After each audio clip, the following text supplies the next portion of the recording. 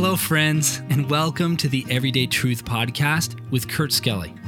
We are here to show that the Bible is relevant to your life every single day. And we're glad you joined us here for the conversation. Right now, we're studying the book of Revelation in a series called The End is the Beginning. Now, let's join Kurt for today's episode.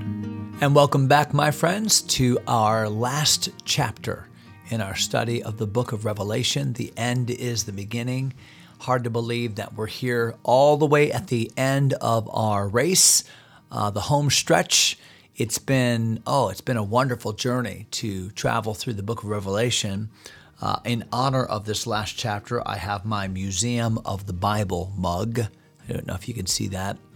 I love the logo. It's like a B for Bible sideways, and then it has the M for museum, but it's also representative of the two tablets of the Ten Commandments. So whoever designed that Museum of the Bible logo really did a super job.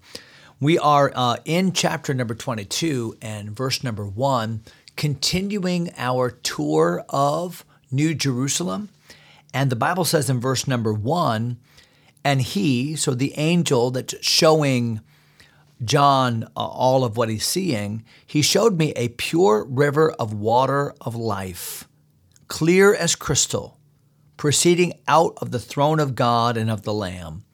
So in the central part of the New Jerusalem is this water, this fountain of life emanating from the very heart of New Jerusalem, from the very throne of God. Throughout the Bible, water, pure water, is a symbol of life itself and of the life that God gives.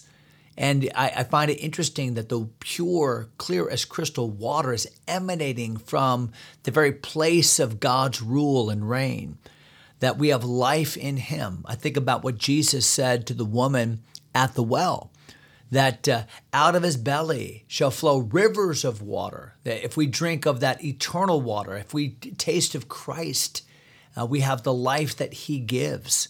I think even specifically of some of the prophecies of the Old Testament. For instance, Zechariah chapter 14, or even Ezekiel chapter number 47, and both of which the river that comes from the temple of God and the millennial reign will flow eastward through the new rift in the Mount of Olives and go all the way to the Dead Sea. And even the Dead Sea will live with water of life. So that's not the same river here, but throughout the Bible, we see that God's blessings and God's help comes symbolized through water. I think about even in the tribulation time, how that the water supply will be compromised. And that's a symbol of God's judgment. But pure water, clear as crystal water, is a symbol of life.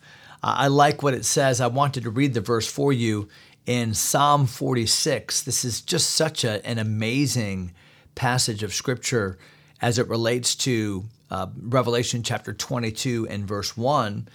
It says in Psalm 46 and verse 5 that, let me see, I want to make sure this is the right, verse 4 rather, Psalm 46 and verse 4, there is a river, the streams whereof shall make glad the city of God, the holy place of the tabernacle of the Most High. God is in the midst of her. She shall not be moved. God shall help her, and that right early. So here even the psalmist refers to a river at the throne of God, at the place of God, a holy place. And this may be a reference to the river in the millennium, but also maybe a reference right here to this crystal flowing river out of the throne of God. Now look at verse number 2.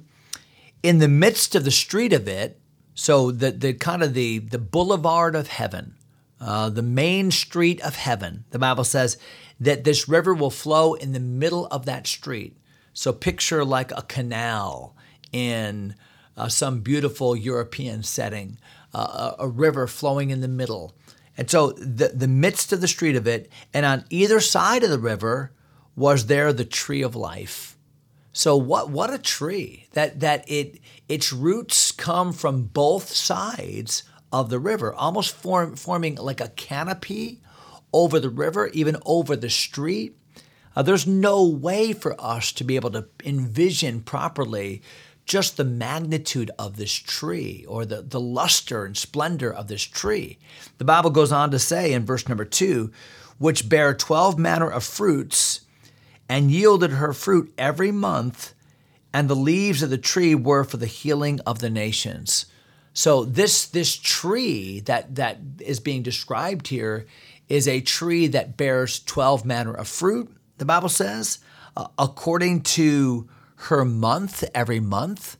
You say, well, wait a minute, Kurt, I thought that in the eternal sphere that time shall be no more. And that's true from the standpoint of the ending of time, but not necessarily from the marking of time, because the Bible indicates that it'll bring forth fruit in her months. So perhaps each month yielding a different fruit or different fruits. But there will still be change and variety and seasonality in that sense in heaven. How wonderful. Sometimes we get the idea that heaven is just a place where we're all going to be able to play harps really, really well. We're going to wear togas and we're going to be laying on a cloud somewhere, but with a little wreath on our head. That's actually the picture of the Little Caesar pizza man. But no, heaven is going to be a place of activity and a place of intrigue. I think even a place of exploration. And the Bible says here in verse number 2 that here's this tree of life. Now that should bring all of our minds back to the beginning of the Bible. So here we are at the end of the Bible talking about the tree of life.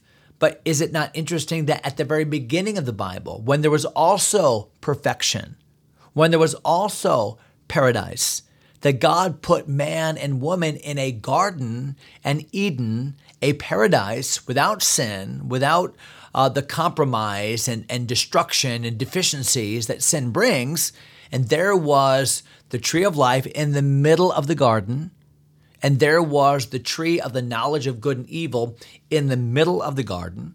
And God specifically prohibited Adam and Eve from eating from the tree of the knowledge of good and evil. And of course, we know the story, that they violated that prohibition and their eyes were opened. Not because necessarily that there was some kind of a special concoction of chemicals in that fruit, just the fact that their eyes were opened that, oh, this is what it's like to be our own God. Oh, this is what it's like to feel shame. Oh, this is what it's like to rebel.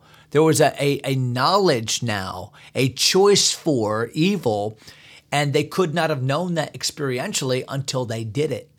And remember what God said to the angel, that Adam and Eve then needed to be banished from the Garden of Eden, and even the cherubim came and guarded the entrance.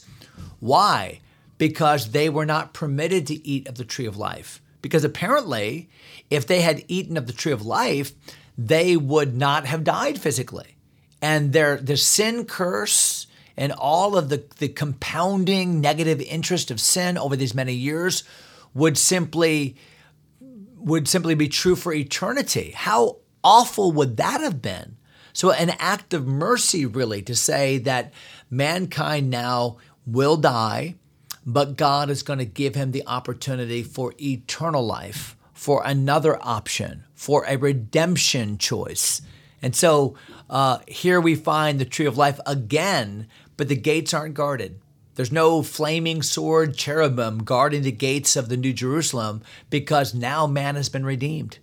Now the choice has been made to identify with Christ, and redemption is ours, and eternal life has been gifted. What a privilege to see this tree of life again accessible, the fruit now almost inviting us to come. And then the Bible says, and the leaves as the healing of the nations. So remember, this is after the millennium.